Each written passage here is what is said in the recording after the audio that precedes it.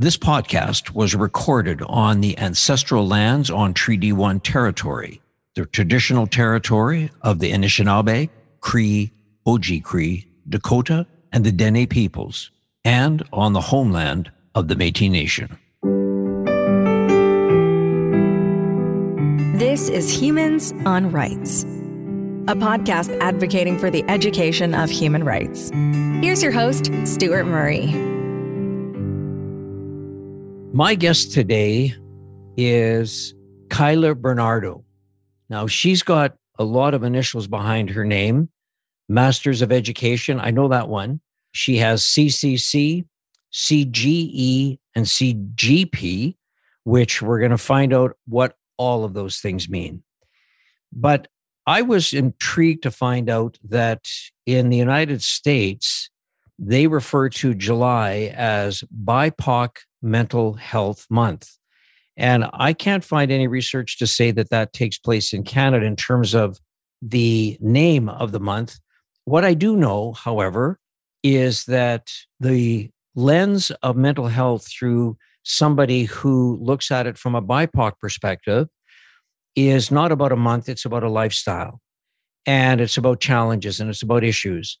And when I was looking to do an episode for Humans on Rights, specifically focusing on mental health through a BIPOC lens, I spoke to a wonderful person that I had another conversation with on Humans on Rights, the executive director of Nine Circles Community Health Center, Mike Payne. And I asked him if he could direct me to somebody who could talk about their experience, what they're working on, and what they see and share with the listeners to Humans on Rights, the issue of mental health from a BIPOC lens. And so today I want to welcome Kyla Bernardo to Humans on Rights. Thank you for having me. I'm really honored to be here. I remember when I was approached by chance to put my name on kind of that BIPOC mental health list, I thought it was an excellent idea because I know the struggle in looking for a mental health provider with the knowledge or the experience of cultural backgrounds. So I am first generation Filipino Canadian. My parents immigrated here from the Philippines in kind of their late teens, early 20s. And so I think that it's important that the cultural perspective in therapy is acknowledged because it makes a huge difference in people's lives. And I remember one instance when I was working in crisis services, again, kind of predominantly white people in my role and in kind of like psychology, psychiatry role. I remember one client, specifically Filipino, who came up to me and said, thank you for doing the work that you do, because it's, especially in my culture, it's taboo to talk about mental health. And so she basically thanked me for being there, which made an impact on me. And it made a huge difference. I know that what I'm doing, like I chose the right field for myself. Like this is what I want to do. This is what I've wanted to do for a very long time. And just kind of hearing her say that and having, since being on the BIPOC mental health provider list, having specifically Filipino clients reach out to me because they want somebody with lived experience and knowledge, and even kind of people who I've known throughout my life saying, hey, do you know somebody who is East Indian or, colored that I can talk to? Because again, if you look at where therapists kind of advertise for themselves, Psychology Today, the majority of the folks on there are white and female.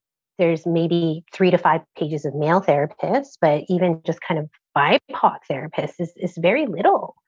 And so it really limits people seeking out help. They don't look like me, so I don't feel comfortable talking to them.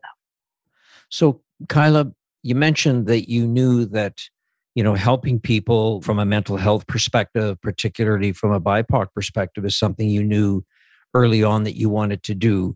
But let's start sort of at the beginning. You were born in Canada. Your parents immigrated here from the Philippines. Did you do all of your schooling in Winnipeg? Yes. Yeah. And where did you go to school?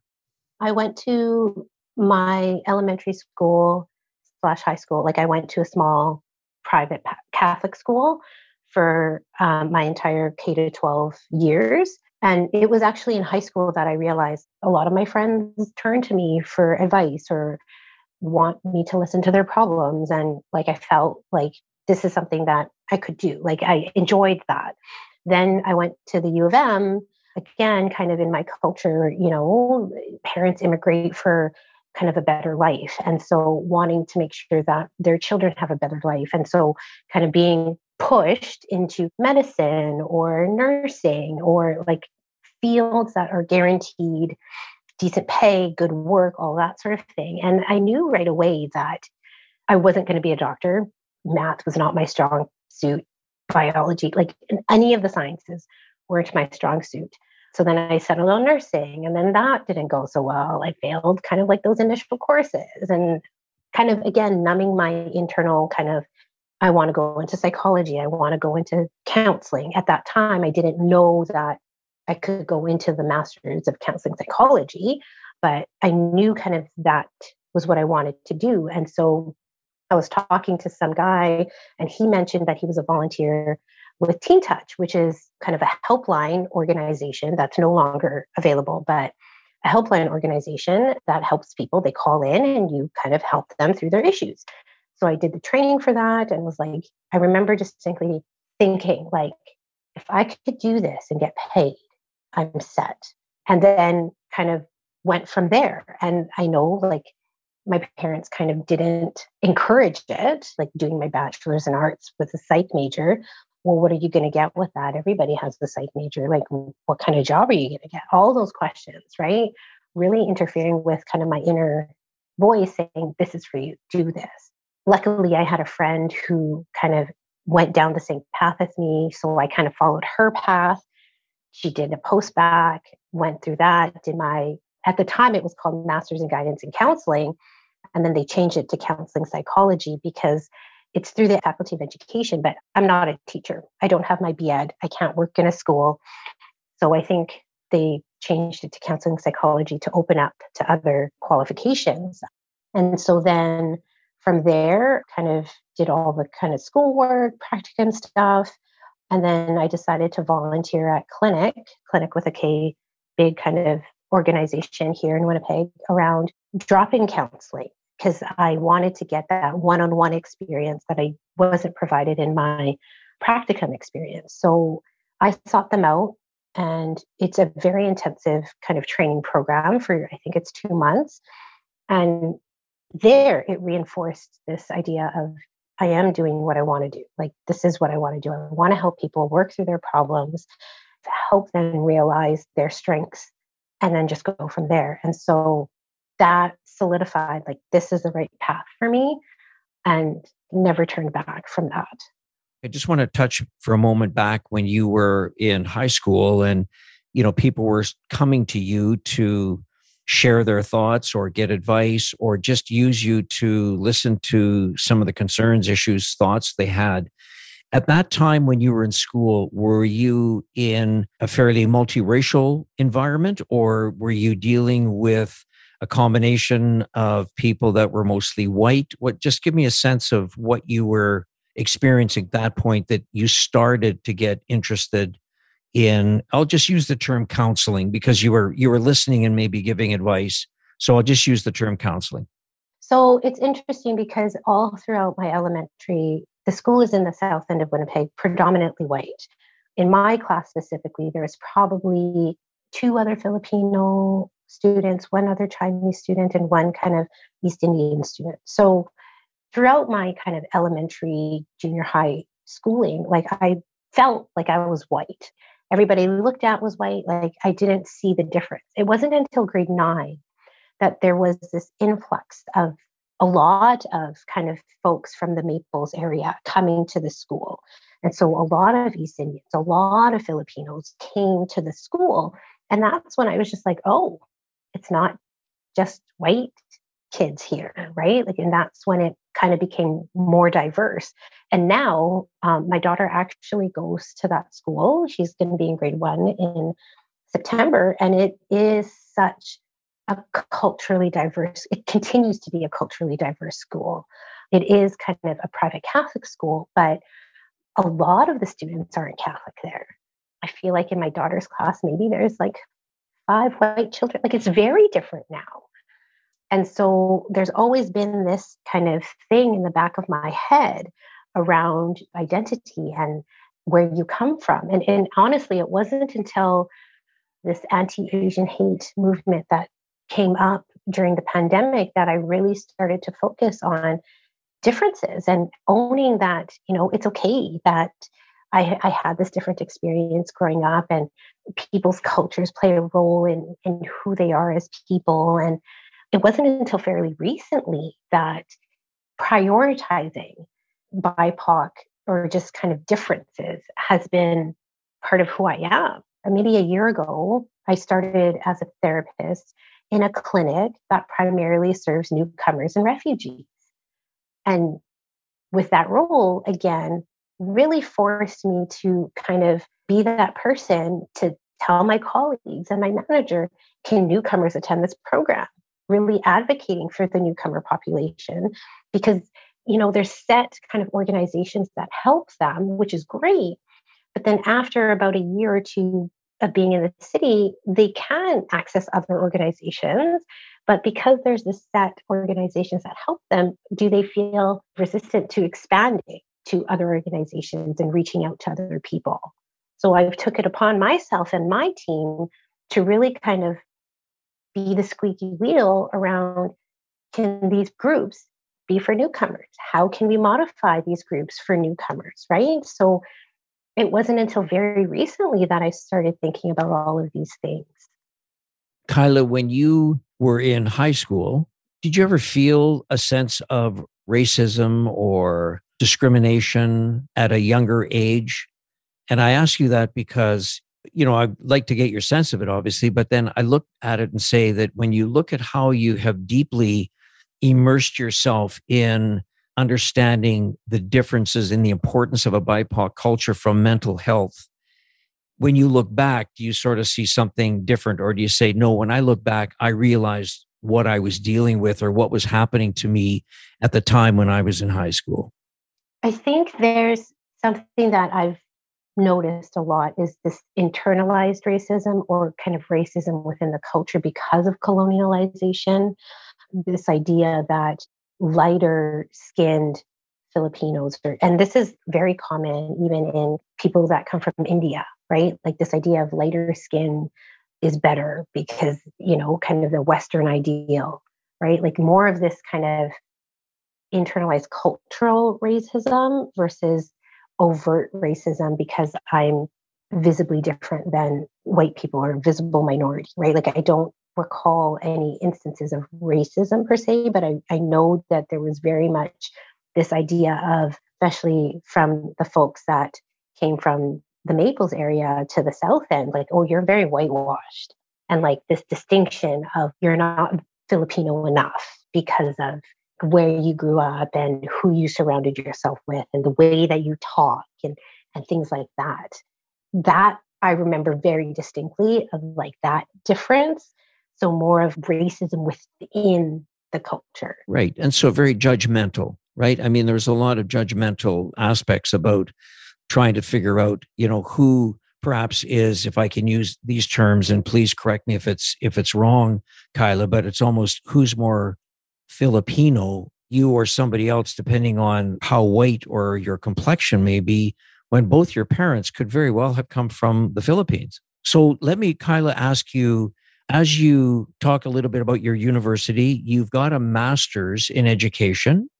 To get your master's degree, did you write about a particular area of mental health, or what did you do, your paper that got you your master's degree? What did you do that on? So I wrote a paper on a lived experience of having a loved one with mental health issues. So my brother struggled with mental health concerns at about the time that I started university.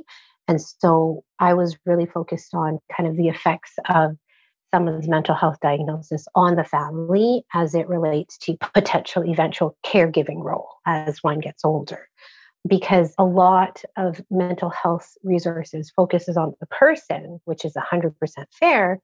I think recently now there's more of a push to incorporate the family.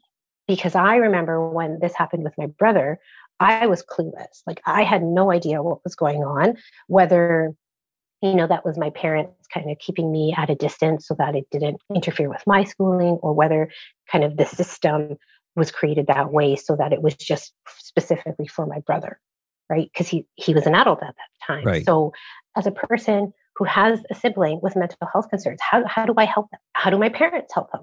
And so that's kind of something that has always been a big part of my work, is also incorporating family members into discussions if needed. And I know there's kind of a push for mental health to start incorporating families into assessments and getting collateral information, and family members being able to talk to doctors or even psychiatrists about their concerns about the individual. So it's starting to get better, but again, resources for family members struggling with a loved one with mental health concern is very limited.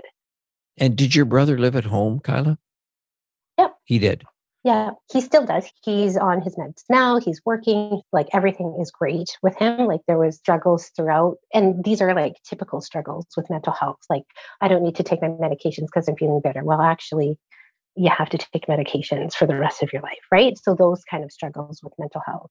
And Kyla, if you can share, it's a bit personal because it's talking about your brother and your family, but you mentioned that mental health was just something that you don't talk about. It's kind of from a family perspective. I mean, you do now, but I'm just talking about early stages. And I'd have to say that that is across all cultures, in my opinion. Mental health is one of those, you can't see it. Somebody has a broken arm, you're in a sling. Feel sorry for that person. You give them lots of tender loving care and space and how are things, etc. A mental health issue is just not visible. And so how did your family start to deal with the fact that your brother was dealing with mental health issues? I think it was very hush hush. There's this idea of like, I don't want to worry you, so I'm not going to give you information. Yet at the same time, as a 18-year-old, 19-year-old, like I can sense something's wrong and you're not telling me. And so at least in Filipino culture, I feel like there is this common kind of like information withholding, so as not to create concern, so as not to worry. I don't agree with it. It's important to share information just so that we're all on the same page. It's pretty hard to help somebody if they're trying to keep something from you. It's pretty hard to engage and say, how can I assist? I mean, it's a family member. Mm-hmm. I remember that being very overt, like, oh, it's okay. Everything will be okay. Not kind of letting other people know, or like other family members know, this idea of religion and just praying about it is going to help. For me, it was very odd. I mean, I went to a Catholic school my entire life. Like I get praying, but like this is not helping. And so that was kind of my mom's coping, is she prayed and that helped her. My dad kind of stuck to himself, didn't open up. Also, probably came from a generation where you don't talk about your feelings or emotions or whatever. So was there a trigger that ultimately your parents decided to seek help for your brother? Yeah, well, he's acting very not like himself. So I'm not sure if you're familiar with early psychosis or not, but early psychosis, is almost like a precursor to schizophrenia, where sometimes there's beliefs that are so kind of out there. And I remember seeing this and I like, this is so not my brother. Again, kind of with a lot of issues, he became violent. So we had to call the police. That is what kind of got him into kind of the mental health system and getting help, because it was just so far from who he was that we knew he needed help. Yeah. Thank you for sharing it. Just, as we talk about, and we're going to get more into conversations about mental health and different cultures and the impact it has on different cultures, and how, somebody like you who is involved sort of on the front line and what you're working on, I want to get there, Kyla, but I did say at the outset, you've got some initials behind your name, and I'd love you to just give us a quick explanation. So let me go through now. MED, I believe, is Master of Education. I think I got that one. CCC, so triple C. What does that stand for? Canadian Certified Counselor. And is that specifically around mental health or just counseling as a profession? Counseling as a profession. So the CCC designation comes from the Canadian Counseling and Psychotherapy Association, so the CCPA.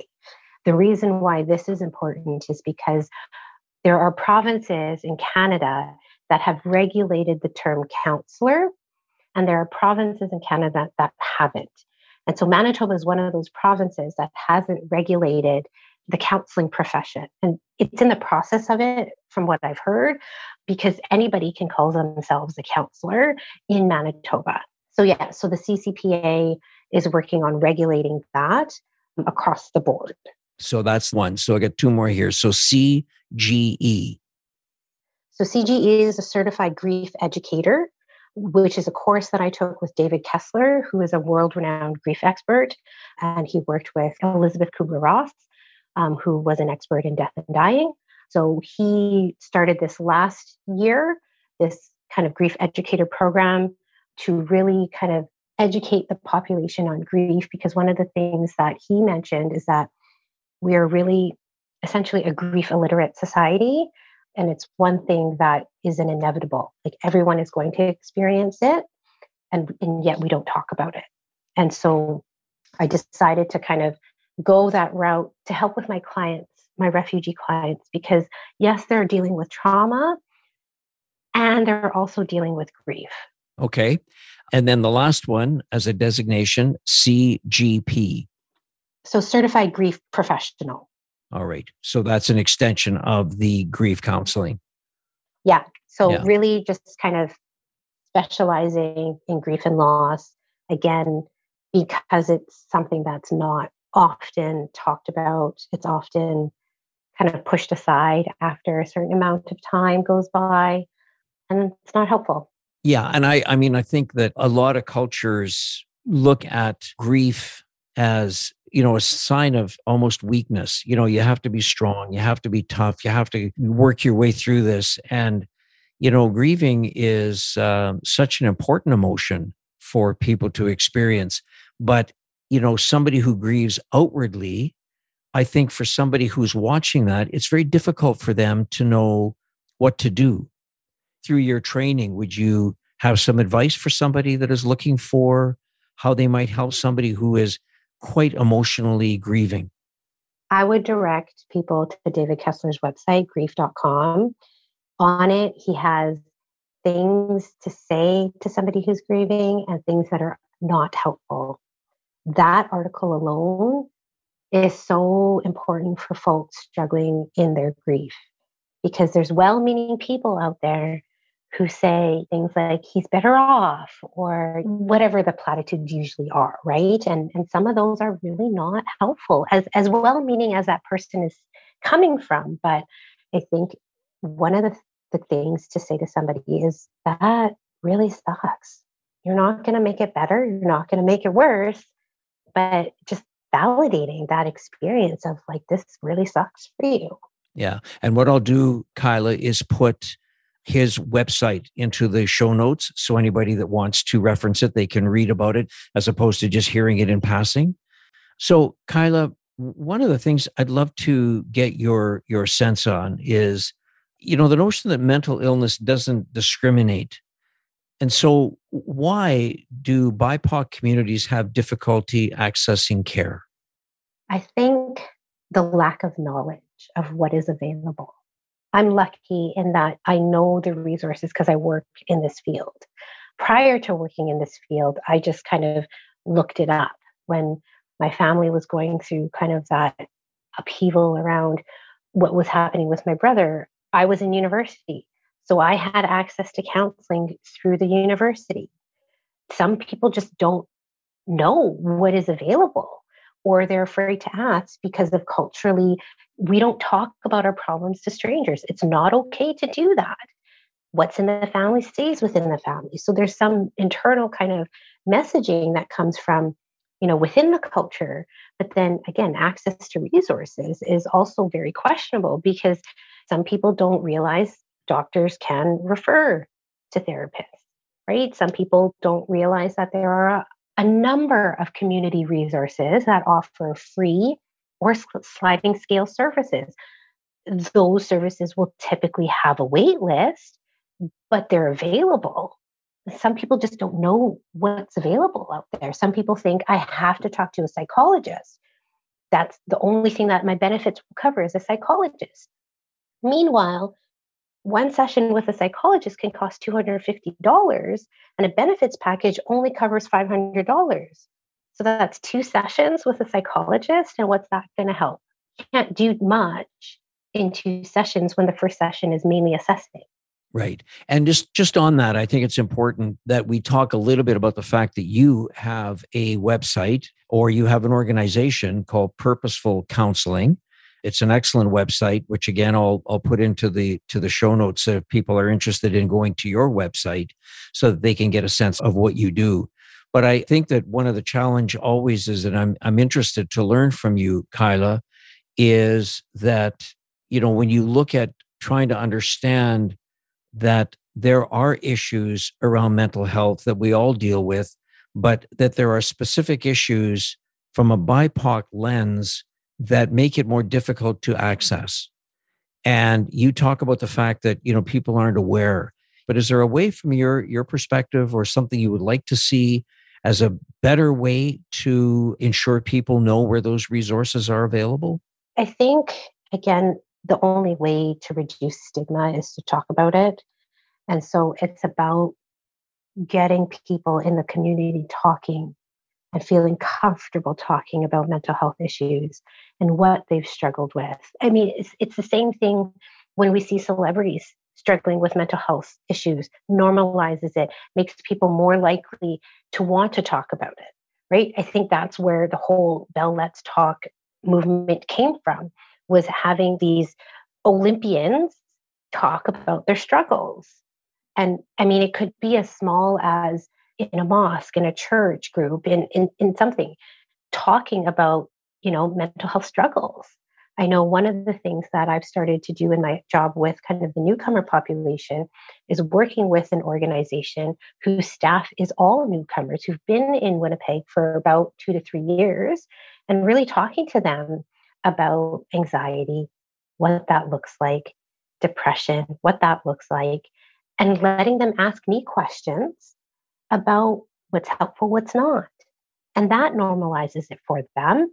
And my hope in doing that is then, because they work within the community, they work within families, my hope is that they talk to their friends and their clients and families about what they've learned when talking with me.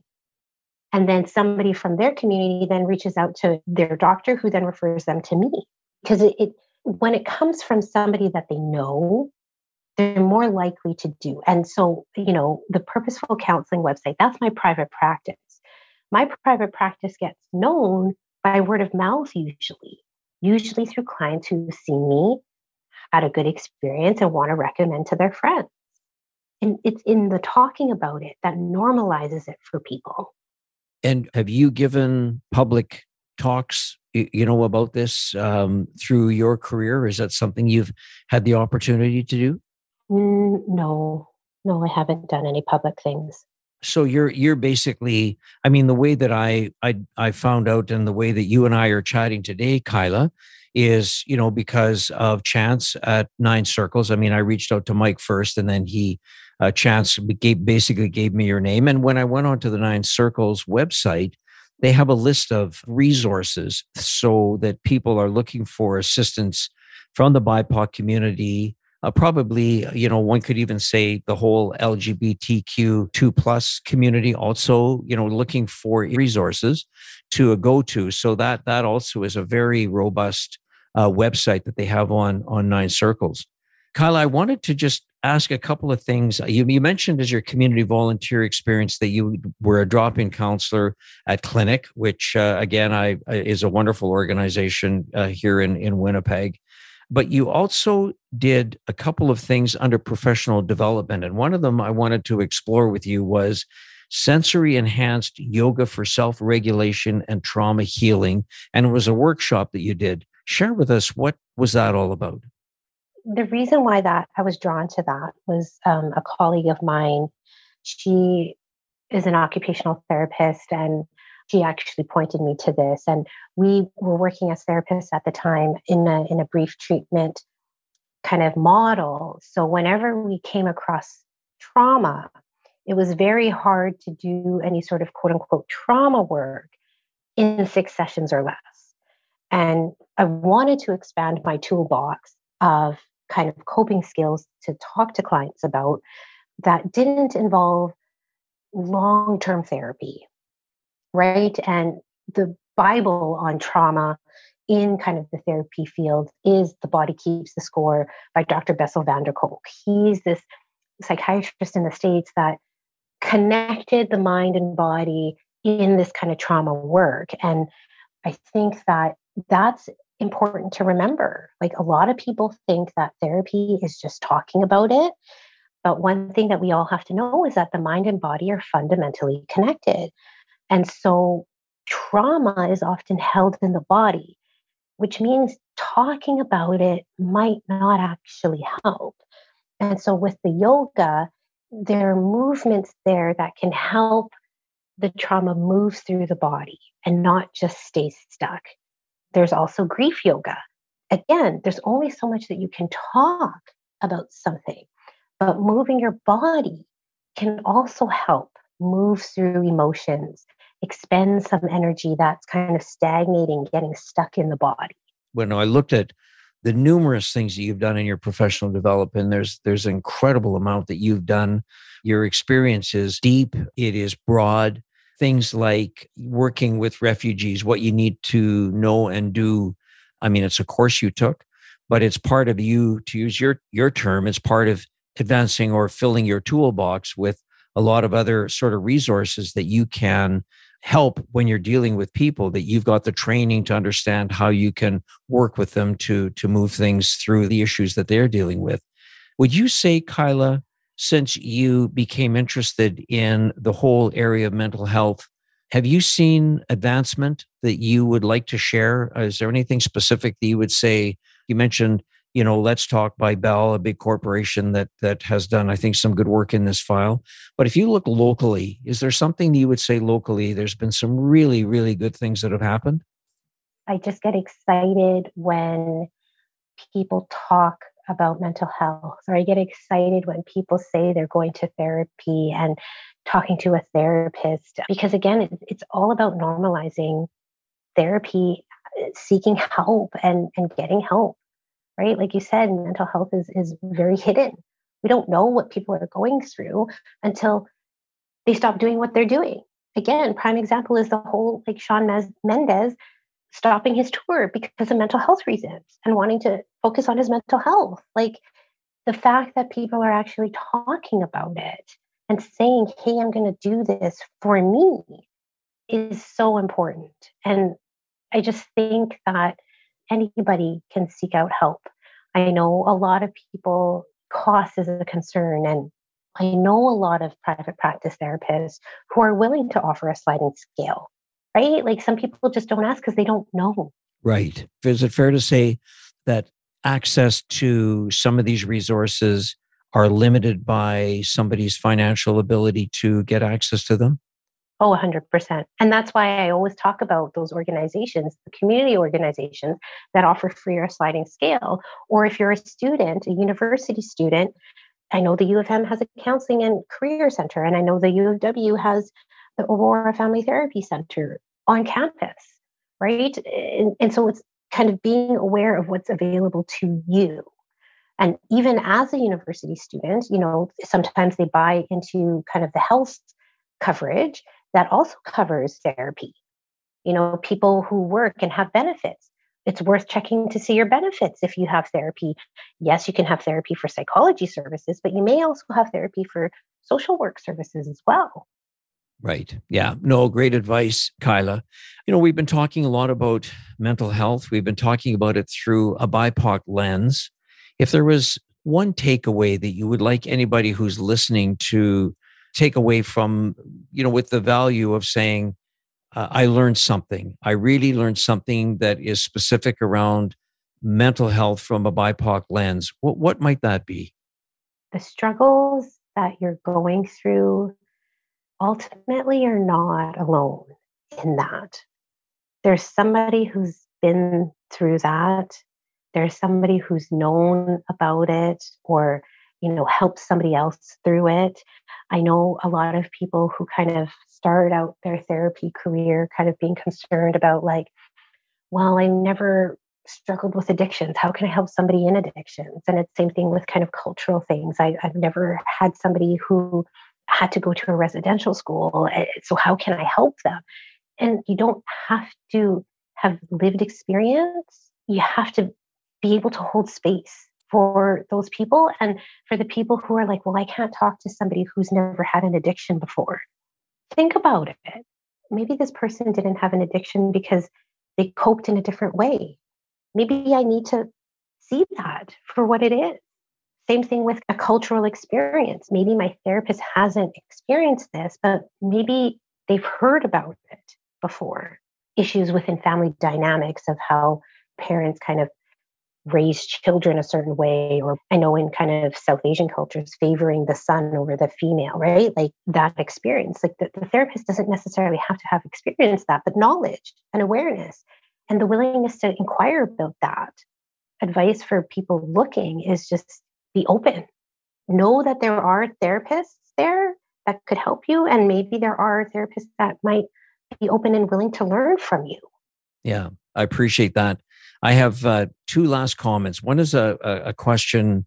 We talk a little bit about when you get high-priced athletes or rock stars or musicians that are well-known and they start to talk about, you mentioned Shawn Mendes, talking about the fact that he was postponing his tour to deal with some mental health issues.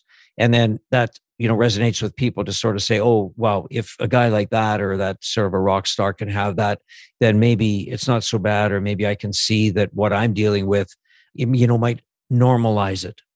And I wanted to just explore with you the word normal.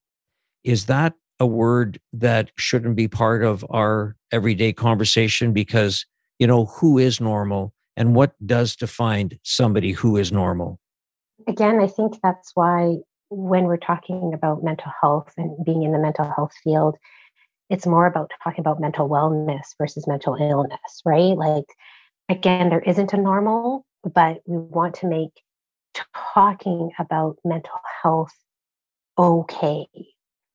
I think that's the biggest thing is a lot of people don't feel okay being vulnerable with some of these deep rooted things, and it's about kind of acknowledging that, yes, you're struggling with this. And there's lots of people in this world that are struggling with this. You're not alone. Yeah, no, I want to just say that when I went on to Kyla Bernardo's website, which is called Purposeful Counseling, one of the headings that right on your landing page is the words understand, heal, grow. We can do this together. And then you say that life isn't always easy. And that's incredibly important statement, Kyla. But I would say that with your training and your background, the life isn't always easy part becomes a little bit more easy when they have a chance to spend some time to talk with you and other people openly about mental health. So last word to you, Kyla Bernardo. What's your advice to anybody who may be looking at the fact that life isn't easy and I'm not sure what to do? One of the things that comes to mind is Brene Brown, and when she talks about shame and how shame's ultimate goal is to isolate And so the antidote to shame is to talk about it. If you're not talking to a therapist, that's fine. Find somebody to talk to. Because when you're doing this in isolation, the stories that shame is telling you, you start to believe. But when you start to talk to somebody about it, they can start to balance it out and kind of say, hey, that story shame's telling you is not accurate. Ideally, talking to a professional would be helpful, but sometimes it could just be as simple as talking to a friend who then might say, hey, I was talking to this therapist, maybe you should talk to them. And again, it's that idea of feeling like you're not alone. Somebody else knows this too. Yeah, no, that's a powerful message. And Brené Brown, again, is another resource that we'll put into the show notes. You've referenced a lot of people in this conversation. You've been very open with your comments. And I just want to say thank you for taking some time to share who you are, your lived experience, and the way that you are there to work with people, particularly in the BIPOC community, through mental health issues. And that can only make us a stronger and a better community. So thank you so much for sharing your time with me today. Thank you for having me. I'm so honored to be able to talk about this because I live and breathe this. And so to just be able to talk about it is big. Humans on Rights is recorded and hosted by Stuart Murray. Social media marketing by the creative team at Full Current in Winnipeg. Thanks also to Trixie May Bituin. Music by Doug Edmond. For more, go to humanrightshub.ca. Produced and distributed by the Sound Off Media Company. I'm Andrea Askowitz. And I'm Allison Langer. And we are the hosts of Writing Class Radio, a podcast, but we are so much more. We have writing classes. So if you are looking for live online classes where you can join a community, write to a prompt, get feedback, and get better, check out all our classes at writingclassradio.com. And listen to our podcast wherever you get your podcasts and at writingclassradio.com.